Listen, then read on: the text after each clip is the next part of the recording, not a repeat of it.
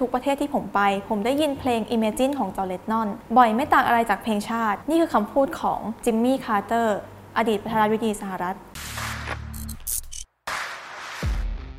The People Music ความฝันใต้ควันปืนและอดีตอันขมขื่นแห่งชีวิตจอห์น เลนนอน by จิรพิญญา สมเทพเพลงนี้แต่งขึ้นภายหลังการยุบวง The Beatles แล้วก็การแต่งงานระหว่างจอห์น เลนนอนกับโยโกโอโนะนะคะซึ่งเมโลดี้เกือบทั้งหมดเนี่ยเข้ามาในหัวจอห์นในเช้าวันหนึ่งที่จอห์นกับโยโกะอยู่ด้วยกันในบ้านเหมือนเขาก็ลุกจากเตียงขึ้นมาแล้วก็เดินไปที่หน้าเปียโนเริ่มที่จะแต่งเพลงนี้แล้วก็จบลงในระยะเวลาอันสั้นโดยที่แบบมีโยโกะเป็นภรรยานั่งดูอยู่ข้างๆซึ่งความเป็นจริงแล้วเนื้อเพลงของเพลง Imagine เนี่ยส่วนใหญ่มาจากสมุดภาพหรือว่าหนังสือภาพที่โยโกะเคยเขียนไว้เรื่อง Grapefruit เมื่อปี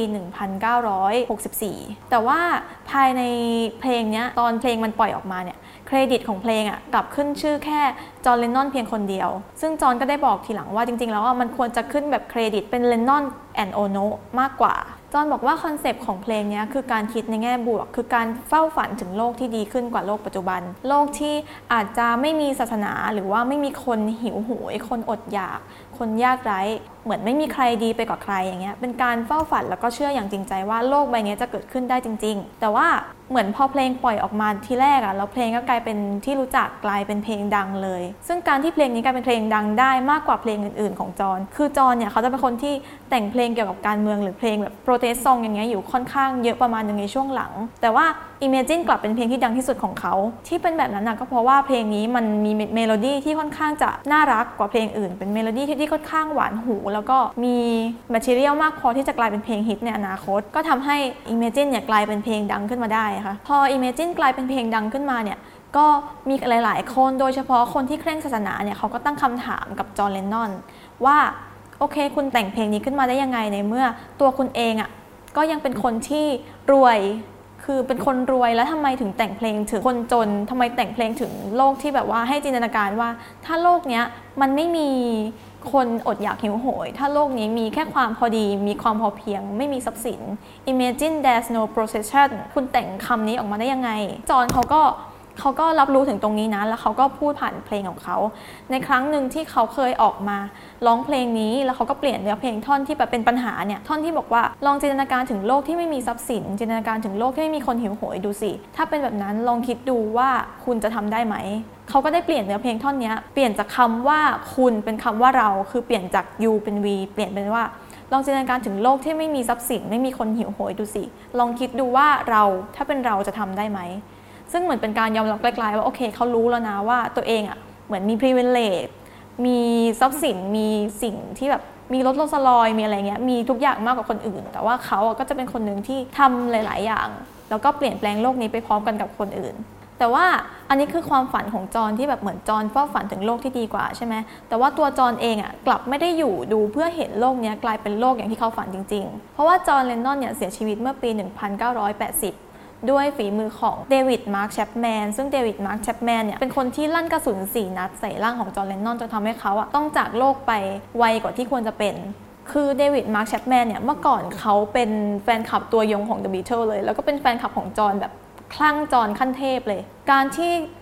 มันมีแบบบางอย่างที่ทำให้เขาตัดสินใจว่าเขาจะต้องปลิดชีวิตจอห์นให้ได้เนี่ยก็เป็นเพราะคำคอรหาของคนอื่นๆที่เคยพูดไว้ว่าเป็นคนรวยที่แต่งเพลงถึงคนจนแล้วเขาก็มองว่าแบบหลายๆอย่างที่จอห์นทำหลายๆอย่างที่จอห์นสื่อสารเนี่ยเป็นเรื่องของแบบคนมือถือศาสตร์ปากถือศีลหรือว่าเป็นคนจอมปลอมที่คุณพูดอีกอย่างแต่คุณทำอีกอย่างประมาณนี้คุณสอนให้เราใช้ชีวิตแบบฮิปปี้หรือสอนให้เราใช้ชีวิตแบบพอเพียงแต่คุณกลับอยู่สุขสบายซึ่งมาร์ค เดวิด แชปแมนเนี่ยเขามีความคิดประมาณนั้นเขาก็เลยตัดสินใจว่าโอเคเราจะยุติชีวิตของไอ้จอมปลอมคนนี้จ้ะแล้วเขาก็เลยมาดักจอห์น เลนนอนที่อยู่ของจอห์น เลนนอนในวันที่จอห์น เลนนอนไปทำงานแล้วก็ลั่นกระสุน4 นัดใส่ร่างจอห์น เลนนอนจอห์น เลนนอนก็เลยเสียชีวิตไปเพราะเหตุผลนั้นแต่ว่าหลังจากจอห์น เลนนอนตายไปแล้วเนี่ยเพลงของจอห์น เลนนอนไม่ได้ตายไปด้วยเพลง Imagine เนี่ยกลายเป็นเพลงที่ดังขึ้นกว่าเดิมอีกหลังจากจอห์น เลนนอนเสียชีวิตไปกลายเป็นเพลงที่ถูกใช้ในหลายๆโอกาสทั้งในโอกาสที่แบบต้องการจะสื่อสารถึงสันติภาพหรือโอกาสบางครั้งมันเกือบจะถูกใช้เกี่ยวกับโอกาสทางการเมืองหรือโอกาสทางศาสนาแต่ว่าคนที่เป็นคนดูแล ลิขสิทธิ์เพลงนี้อย่างโยโกโอโนะได้บอกว่าโอเคเราไม่ให้นำเพลงนี้ไปใช้ในโอกาสทางศาสนาเพราะว่าส่วนใหญ่ที่เข้ามาแล้วก็อยากให้แบบมันไปอยู่ในเพลงทางศาสนาเนี่ยเขาขออยู่คำหนึ่งคือเขาขอเปลี่ยนท่อน Imagine there no religion ก็คือสมมุติว่าโลกนี้ไม่มีศาสนาเปลี่ยนท่อนนี้ได้ไหมเปลี่ยนเป็นคำอื่นที่ไม่ใช่สมมุติว่าไม่มีศาสนาเปลี่ยนเป็นแบบว่าสมมติว่าโลกนี้มีศาสนาเดียวก็คือศาสนาที่คนคนนั้นที่มาติดต่อเขานับถือโยโกโอโนะก็บอกว่านี่มันไม่ใช่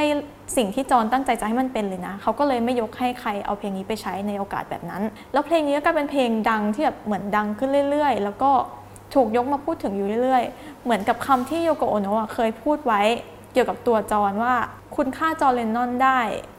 คุณทำให้ชีวิตเขาจากไปได้แต่ว่าคุณฆ่าจิตวิญญาณของเขาไม่ได้หรอกถึงตัวจอห์นจะตายแต่เสียงเพลงของจอห์นก็ยังอยู่ไม่ว่ายังไงไม่ว่าจะอีกกี่ปีเสียงเพลงของจอห์นก็ยังอยู่ตรงนั้นอยู่ดีแล้วทุกคนก็ยังได้รับรู้จากชื่อจอห์น เลนนอนแล้วก็วง The Beatles ของเขาอยู่ดีฝากติดตามเรื่องราวเกี่ยวกับดนตรี People Music ได้ที่ทุกแพลตฟอร์มของ The People สำหรับวันนี้ขอบคุณและสวัสดีค่ะ